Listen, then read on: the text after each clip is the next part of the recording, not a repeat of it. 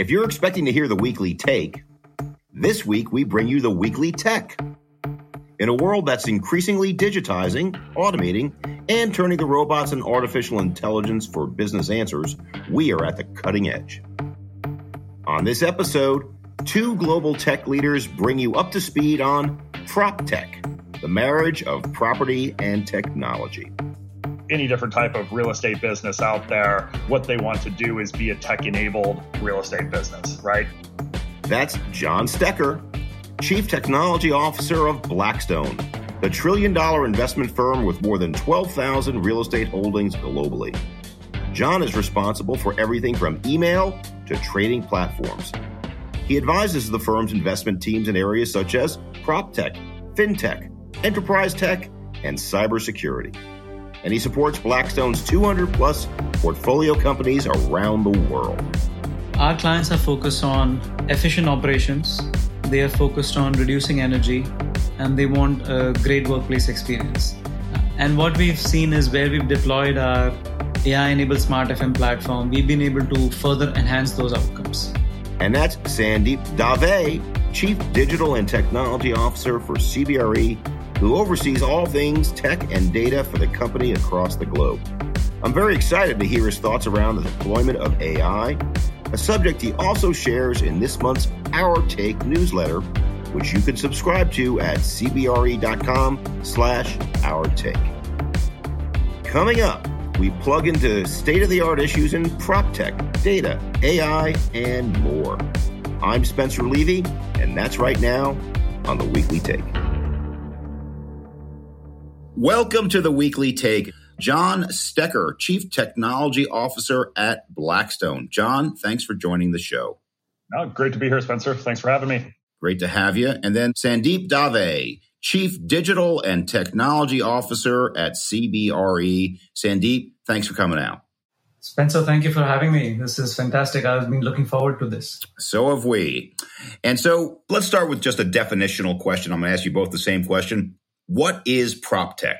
Sandeep. I think, Spencer, when you say PropTech, you are probably referring to technology in real estate. When I hear PropTech, I think about the PropTech industry, which is investments in technology, startup ecosystem. But what I think PropTech overall, I would say, is how we apply technology, data, new ways of working in commercial real estate, and also how we tap into all the amazing market innovation that is happening in the PropTech and climate tech space. When you think of it on the investing side of the fence, right, PropTech's really targeted at a couple of different things. I think of it as building management and analysis systems. So this is the Internet of Things, so IoT for those of you out there that have heard it. This is sensors on your HVAC units, doors, security, everything that kind of gives you a view of what's going on inside of your buildings or your infrastructure that you own.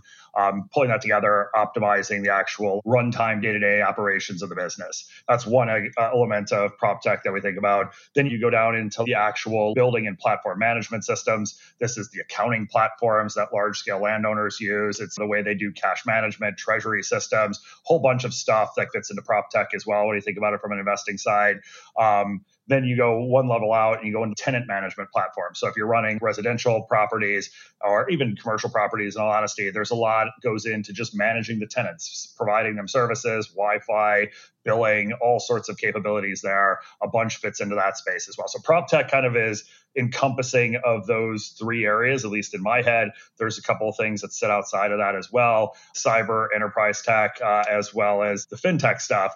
That really, like, if you're a person running a property, right, or have a portfolio of properties out there, you leverage all of those tools. You want to make sure that there are no cyber breaches of your estate in general, your bank accounts, the rest of that. So all those things kind of come into play from the technology stack that people use when they're running real estate, commercial or residential. But that's really the way we think of PropTech from the investing side. Sandy, back to you. John's definition of PropTech, he did narrow it, but he does these other areas of responsibility, enterprise, cyber, et cetera. In my mind, they're all part of our business. How do you see it, Sandeep? I would agree with that, Spencer. I see the application of technology across the entire life cycle. And we work with a range of PropTech companies across the entire life cycle, from how do you make an investment, how do you better do site feasibility, How do you better manage buildings? A completely new area of PropTech now is climate tech, which is what investments do you make to better design buildings and what investments do you make to better manage buildings for sustainability goals. So I'm going to ask you a very broad question regarding what business are we in? I ask, are we in the real estate business? And I get a very mixed answer on that. What's your point of view, Sandeep? I have seen two different approaches, and I've seen a lot of companies go out there and declare themselves to be technology companies. There is no right or wrong. But the approach that we have taken is that we are a commercial real estate company that delivers superior outcomes for our clients. And the only way to deliver the best outcomes for our clients is to be really good at technology and data-driven insights. And that then has a different focus for us. We don't focus on a software P&L. We don't have a venture arm of our own. We invest through venture capital firms. But all technology focused on enabling the core business. And I believe that has some hard yards to it, but delivers greater returns over time. I mildly cringe when I hear businesses or I hear people talk about like, oh, we're now a tech business. And it's like, you're a waste management business. No, we're a tech business now. Like technology businesses, to me, I worked at one for just about 10 years at IBM. You build technology and you sell technology to other individuals that leverage that to extract some benefit in the vertical that they work in. And so like, I look at it much like Sandeep, which is any different type of real estate business out there. What they want to do is be a tech-enabled real estate business, right? Tesla is an automotive manufacturer that's heavy in technology, right? It's not a tech business. And so that's the way I think of everything. I think if you want to be a very successful business today, you have to embrace technology and actually treat it as a first-class citizen. Literally a decade ago, if not even today, a lot of technology and engineering efforts inside of firms were looked at as like it's back office. And I think now it's just because of the expectations in the world, like of real digital surface to even physical things like buildings. People look at it as like, hey, it has to be a first-class citizen if you want to be state of the art. And that's exactly the change that we've seen in real estate over the last 6 odd years that I've been in this industry, where just the importance of technology, data-driven insights is just night and day. And that realization from our clients and our stakeholders. And also, if you just look at the level of investments happening in the industry, where 10 years ago, there was hardly a PropTech scene. And today, the VCs in this space are raising billion-dollar funds. So clearly that technology has come front and center and in everyone's consciousness. John, how do you see where we are today as the state of PropTech that's good and things that we can get better at?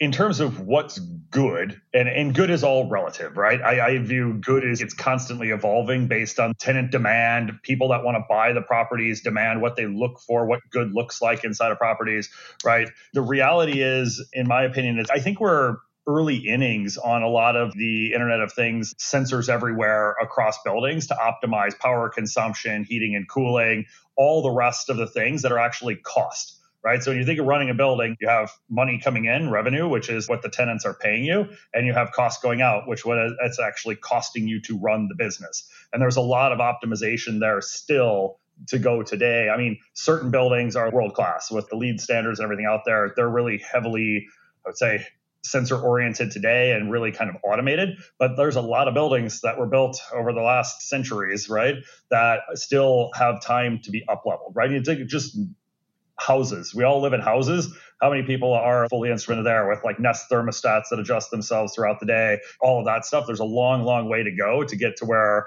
I would say we're really, really advanced from a technology perspective in real estate. A lot of the other tools that you're referencing is how to select the best buildings, the best assets that you want to buy. That really goes down to understanding the broader macroeconomic environment. Do people want to work in offices versus work at home? What, current very topical thing inside of the industry, right? Do they want to work in open office settings, right? No cubicles or anything else? Or do they want to actually all have offices where they can shut doors? There's a whole bunch of things that are constantly changing that I think go into, they're more societal things that change or ways of working that change that drive the way you think about buildings. Same thing with the logistics platforms that are out there now. We own a variety of warehouses and logistical assets. They existed beforehand, but e-commerce really is what made them boom. And so the e-commerce trend, the home delivery trend, that all has really just driven the logistical kind of world forward significantly compared to what it was. When you look at the logistics business specifically, you can look at it within the four walls of the industrial buildings that Blackstone and Link Logistics, one of your affiliates, owns. Or you could look at it in the context of the four walls and then the truck that goes from the manufacturer to your building, and then the truck that goes from your building ultimately to the consumer, looking at it more broadly. So I'll stay with you for John. Do you look at it more broadly or just as the building? Way more broadly, and it's part of the platform that exists here at Blackstone. Is when you think of real estate as one of our businesses, we also invest in a plethora of other businesses. We do really take a thematic approach to this. So e-commerce as a theme requires everything from data centers, which we invest in, to run servers, to actually provide infrastructure for people to buy stuff online. Then you have delivery services. Then you have, the actual the buildings, like you said, like the Link Logistics buildings that we have out there, where it's cold storage or regular storage and a variety of different things in that space. And then you get down into how do you make payments? How does a consumer pay for a good? How do businesses pay their employees? All of those things are thematic from the e-commerce play perspective. And that is a lot of what we spend time looking at around here, is what are the trending themes, right? The good neighborhoods that you want to be investing in, and we apply those across all the various different ways we can deploy capital. Sandeep, let's focus on the advisory side for now. And talk to me about the same question I asked John to begin with, about where are we good and where are we at the beginning stages? How do you see it, Sandeep? There is tremendous amounts of constant innovation going on in so many different ways. In one calendar year, we probably speak to 1,000 different PropTech companies. So from our perspective, what is good and what is investable, or where do we form a strategic partnership, is generally we look at it in two different lenses. One is, what are some of our biggest problem statements? So if we take the need to do better investment decision making, or as you said, within advisory, get better site feasibility, location intelligence, market intelligence, the ability to better value a property, the ability to better manage a property. If we get those, if we are able to solve some critical problems like that, or give us better occupancy insights, then that becomes an interesting value proposition to us. The other value proposition for us is that I see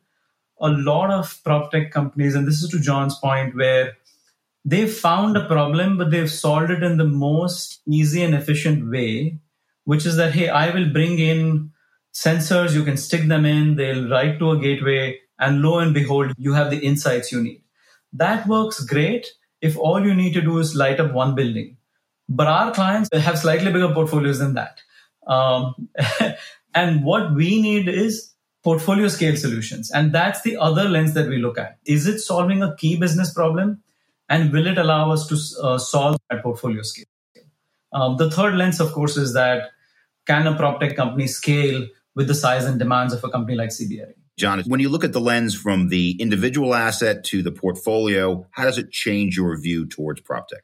It's kind of like a maturity curve, right? You start with small companies. You want to see them gain traction and start to actually see success. And so that's something where we look at, is the company applicable across a broad swath, right? So you vet it against patterns we see across all of our multifamilies. Yes, this seems to make sense and resonate. Let's try it out and pilot it and see what happens kind of in smaller pockets. And do tenants like it? Does the property manager enjoy it? All that type of stuff. That's early stage companies. That's a lot of the stuff we do in the Blackstone Innovations investment area, right? Then you get into the more broad platform-wide ones, right? So you think across the logistics segment of our real estate portfolio. If there's accounting platforms, stuff that rolls up and helps us manage the assets better, that's really where you want more mature companies that you can apply to those broader swaths of things. So I think it is just like a maturity curve. All companies start with a person and an idea. They all grow from a person idea with capital to multiple people in an idea, and then they continue to progress along there. But they have to start somewhere. And so you have to give them a little petri dish to play in. We do that as best we can. We see what sticks, and we really kind of lean in behind those companies and try to help them grow if it's something that we view as successful. From our perspective, it goes back to what is our core business. We are not into venture investing. We definitely want a pulse on the market and access all the amazing market innovation, and we do that through our VC partners. Obviously, just by being CBRE, we also get a lot of direct outreach and discussions from PropTech companies, this is always, what are the business problems that we are trying to solve? Is there a strategic alignment between what a market innovation may be and what is a key problem that we are trying to solve? Does it accelerate time to market? And in that form, we also look at, can we help the company significantly accelerate their own growth? And if those factors match, then we form a strategic partnership and look to make an investment. I think an important point to build on there, as Sandeep said, was it's not just us picking technology and saying, hey, property managers, go off and use this. We spend a ton of time listening to the property managers. Investing is understanding the world out there in front of you in very specific segments, listening and looking for patterns, and then saying, is there a solve for the pattern and the problem that people have? And so the best companies are always built around solving a problem, no matter how complex or how simple that problem is. If you can solve somebody else's problem, and you can kind of bet that multiple people have that same problem, you can then sell it to them, right? And so we spend a ton of time listening, synthesizing, and then looking for what exists in the outside world. Let me pull the lens out now. I think issue number one of all industries is this AI thing that may have driven the writer's strike in Los Angeles. It has impacted people's demand for data centers. John, how do you see, first of all, the impact of AI overall on the real estate business and then specifically to the assets? Stepping back, I'm amazed how many folks believe that AI magically was created like December of last year when OpenAI released ChatGPT. It's been around since the 40s. It's based on just mathematical principles. It's ebbed and flowed since HAL in the 70s and the Terminator in the 80s. And you see society, popular culture maps when you can see AI booms over time. Where I have found it very interesting throughout my career is, there's a variety of different techniques for basically building better composites, building better structures from a stress perspective. You can simulate via digital twins a whole building that you're going to build ahead of time, and then in essence stress test it against earthquakes, hurricanes, all the rest of the fun things out there that a building has to weather over its century-long lifetime. And that's really where I've seen AI make a big difference, in my opinion, across the heavy manufacturing and kind of the building industry, is focused on optimizations of metal, the way structures are put together. Window construction is another thing, right? So there's tons of really, really cool stuff in that space that's hardcore engineering. Then you get into some of the newer applications of it that I've seen, which go down to intelligent space planning. So using AI-powered floor planning mechanisms to lay out a floor plate as optimal as possible so that it's as open as possible. It feels like the desks are bigger than what they are. There's a lot of things I think that are starting to come to the fore in that area now as well. So that helps the property manager actually think about how do they run their building and make it appealing to tenants. And then lastly, in my view, there's some very interesting stuff as well that's coming in the space, like the runtime of the building, elevators, right? Fire suppression systems, a little bit of climate stuff.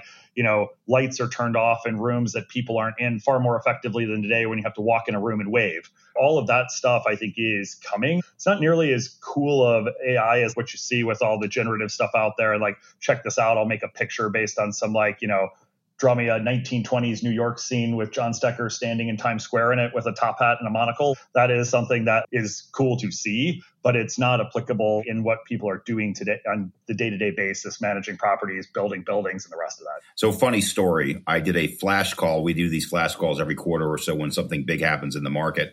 And I was moderating it in front of, 5,000 people. And I was in one of those rooms that had the lights that turned off when you stop moving. So I was on the call flapping my arms during this call. And a few people commented. It's the classic bird. I just did that on Tuesday during a meeting with some of our LPs in Australia. Lights went off, was pure dark, mildly looked like it was like a horror movie with the lighting around me from my screen. So I was doing the flapping of the hands to turn it back on. Well, A, I'm glad I'm not alone. But B, my better story was when you get a unique link to these calls. And I didn't know it was unique, so I gave it to my mother. And my mother chimed into our 5,000 person call as well. So now everybody knows Diane Levy. Sandeep, you're hearing a lot big picture about AI in the press from other companies, but I think it's a topic where people don't know the true tactical day-to-day application that people are doing today. So let me just ask you a direct question. What's CBRE doing today with AI? Spencer, great question. In fact, what we are seeing is a lot of fear of missing out and a lot of chasing the shiny object in this space. Whereas we've always seen that technology for technology's sake does not necessarily result in the best outcomes. There are lots of AI implementations within the company, but I'll give you one example, which is our smart FM, AI-enabled smart FM platform, which is now deployed across 1 billion square feet and over 20,000 sites, resulting in tremendous impact for our clients. And there are very few examples of AI at scale. And how do you get to AI at scale? That's when you have a strong data foundation, when your initiatives are aligned with your strategy. That's when you get an outcome like that. Is there any more color you say as a client? This means blank cost savings. This means blank faster service. This means blank something. How would you explain it? In terms of outcomes, our clients are focused on efficient operations. They are focused on reducing energy, and they want a great workplace experience.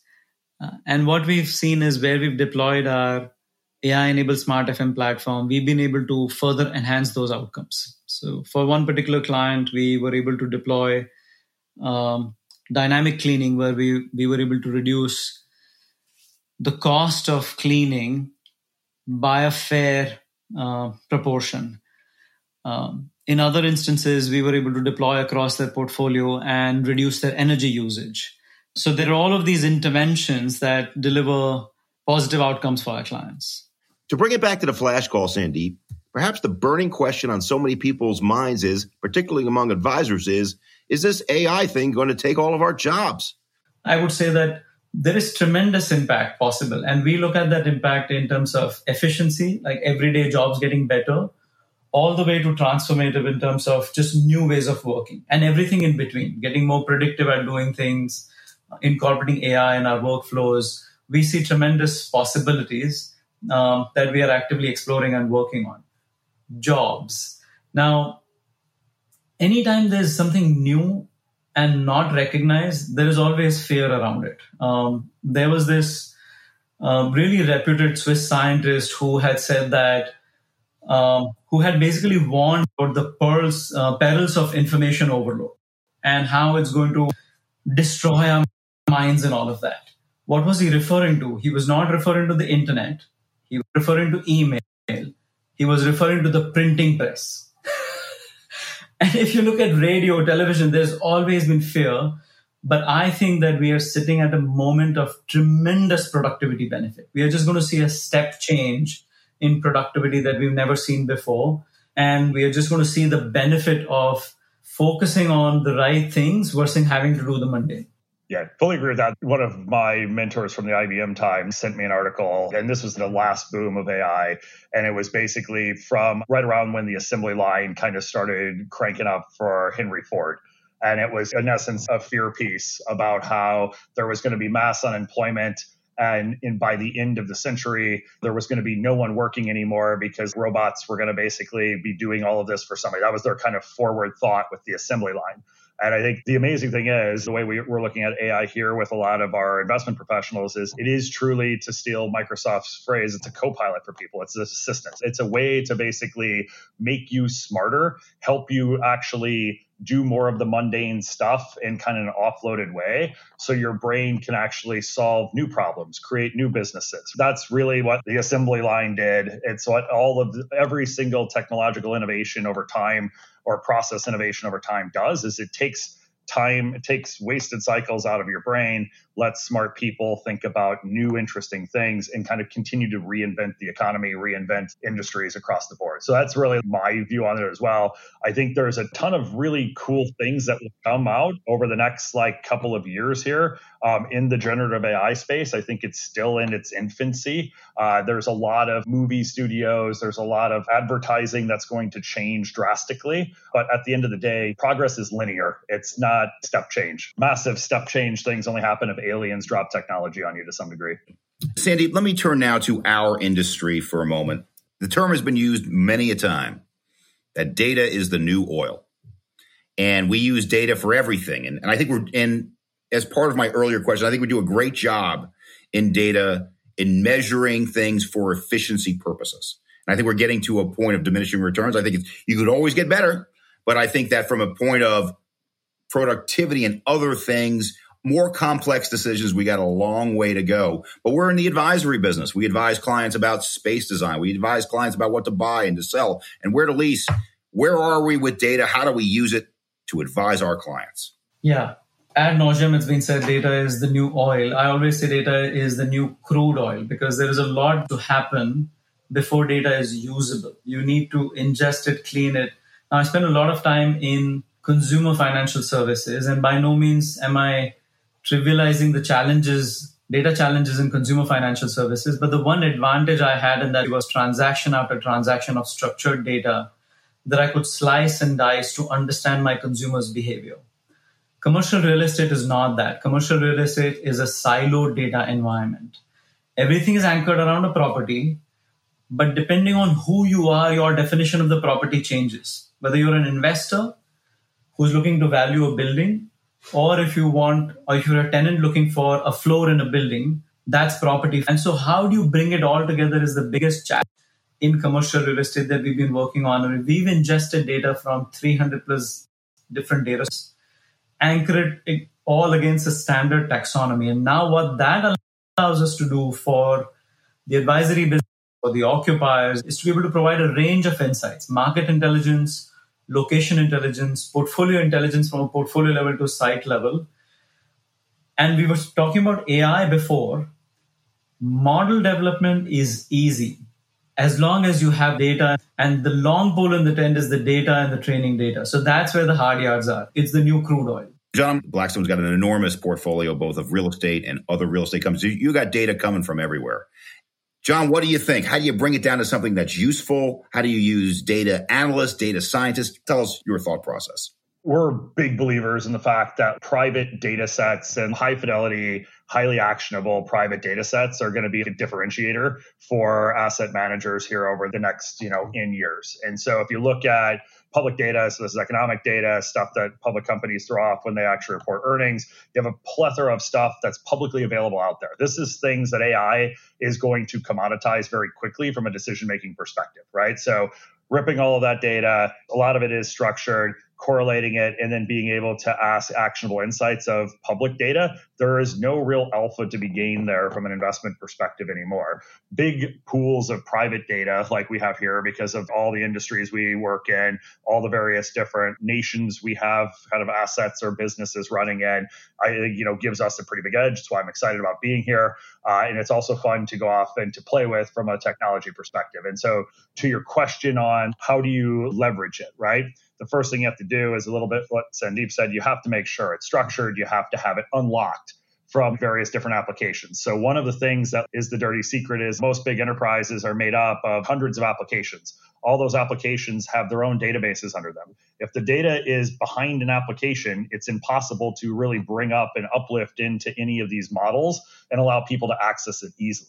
For over about 4 years now here, I've been on a program of moving and unlocking that data and getting it into a centralized repository. We use Snowflake for those of you tech nerds out there. We use Snowflake Compute to basically kind of centralize a lot of that data. And then on top of that, we've basically built a number of various different things that actually help us run the business and glean insights into any type of different assets. One bit is simple static dashboards, right? Being able to see all your data, see the performance of assets, see how assets correlate to other assets, really simplistic stuff, but matters to a lot of people. So you build that on top of those composite data sets. Then what you do is you deploy data scientists on top of those data sets as well. You give them the tools and infrastructure so they can use all of the statistical weapons that they have to draw insight from large data sets. So this could be looking at sales figures. It could be looking at correlation or causation across like rents and rent rolls changes in various different sectors of a city, various different sectors of a city based on businesses coming and leaving those cities. There's all sorts of insights that you can draw to basically make interesting selections of where you want to invest. And then finally, you can use a lot of that data as well to deploy a number of machine learning techniques on top of that and really bolt AI onto it. Sandeep, I'm going to ask you for your final thoughts. We're going to go crystal ball here, big picture. Where are we today? Where would you like us to be in 5 years from a data analysis, use of technology standpoint in the advisory side of commercial real estate? Let me bring up my crystal ball. I would say that there are two things. One is that we should expect a dramatic productivity uplift in the jobs that we do today are going to be significantly more efficient. New jobs that we did not know will exist. As far as advisory is concerned, I always look back and look at a parallel in the wealth management industry, where information used to be an advantage. Now information is a commodity. Insights are an advantage. Insights that were an advantage yesterday are less of an advantage today. Newer and micro insights are an advantage. I fully expect 5 years from now, actually maybe even sooner, that the differentiation is data-driven, insights are extremely micro-segmented, decisions are extremely micro-segmented, and those that are able to bring the data and the technology to bear to enable those micro-segmented decisions and insights are going to be ahead in the game. John, big picture, you've got as much data at your fingertips as anybody, probably a whole lot more. Where are we today? Where would you like to see the investment industry be 5 years from now in terms of its use of data? Where we're at today is just starting to scratch the surface. So it's like the hype curve of AI right now. The hype curve then turns into doldrums of despair, and then utility arises from that. I think 5 years out from now, you'll start to see the new generation of generative AI actually having a lot of utility. You'll see it being baked into space planning. You'll see it baked into how people market their platforms for tenants out there. You'll see a ton of cool stuff coming out in that space. Two big headwinds to that, GPU availability and data center availability. And so I think 5 years from now, we'll see that coming to fruition. You'll see people using it. It'll just be integrated in our day-to-day life. If everybody remembers when Siri first came out, people were like, oh my God, a voice assistant. This is the coolest thing. Everybody's walking around playing with Siri nonstop, talking to her. Then people forgot about it. And now it's just a useful thing. You just ask her to do stuff. It's in the background. That's the kind of the way I view a lot of the new change around AI will happen. It'll make people in this industry's lives significantly better, in my opinion, because it'll free up some of the monotonous tasks that people end up having to do on a day-to-day basis and get them back to thinking about like what's the next interesting thing in the real estate sector. So that's my 5-year projection. I'd also 5 years from now, I think the elevators will work in our building more efficiently. I hopefully can have more than 2 elevators running at a time in my own high rise that I live in. That's elevator technology. That's the one thing I want AI to solve for people. So like Columbo, I've got to ask one more question. Just to be very tactical here. John, first to you. What do you say to people in investment business? What do you say to people that want to partner with Blackstone in the technology, PropTech space? What's your advice? I mean, I think the biggest advice that I'd give to people that want to partner with us from the technology side of the fence, it kind of goes back to a little of how we look at investments. Are you solving a problem that's going to make a large section of our assets or the people that own our assets lives easier? We spend a lot of time thinking about that. Not everything that we actually talk to our portfolio companies about is an investment that we have. There's lots of great technology that we put to them and say, hey, we found this, think it's interesting, we'll make your business better at the end of the day. So I think a big focus on, solving problems, being technology-enabled businesses at the core. I think one of the important things for companies out there to think of is it's not just real estate or it's not just technology. You have to have a leadership team that couples those two things and the knowledge bases together so that it is a unified product that actually makes sense and knows the industry, knows the way to sell into it, as well as understands the technology and how to exploit the advantage of it.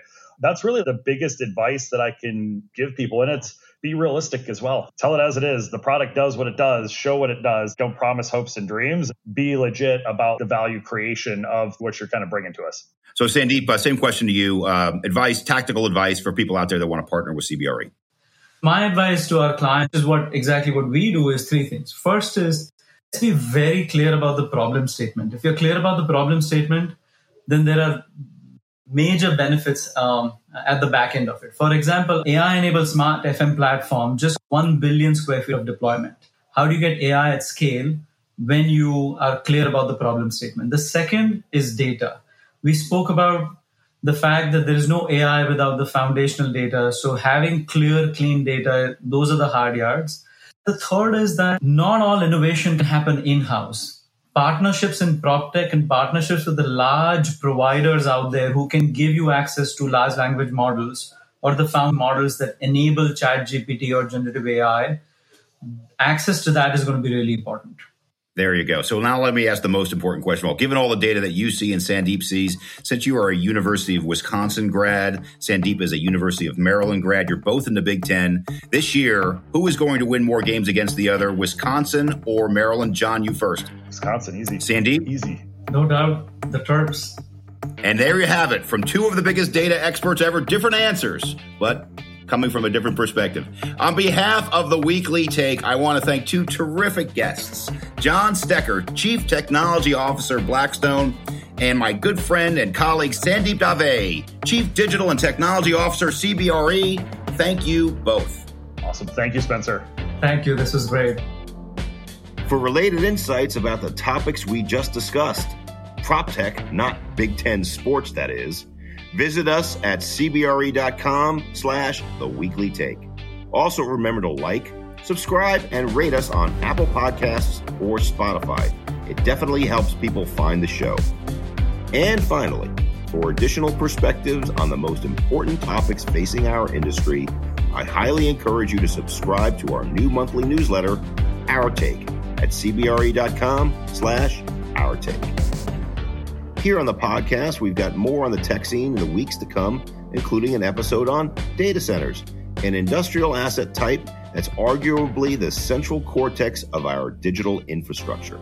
Plus, conversations with some great minds from real estate, retail, restaurants, and more, some of whom are using tech in their own innovative ways. For now, thanks for joining us. I'm Spencer Levy. Be smart, be safe, be well.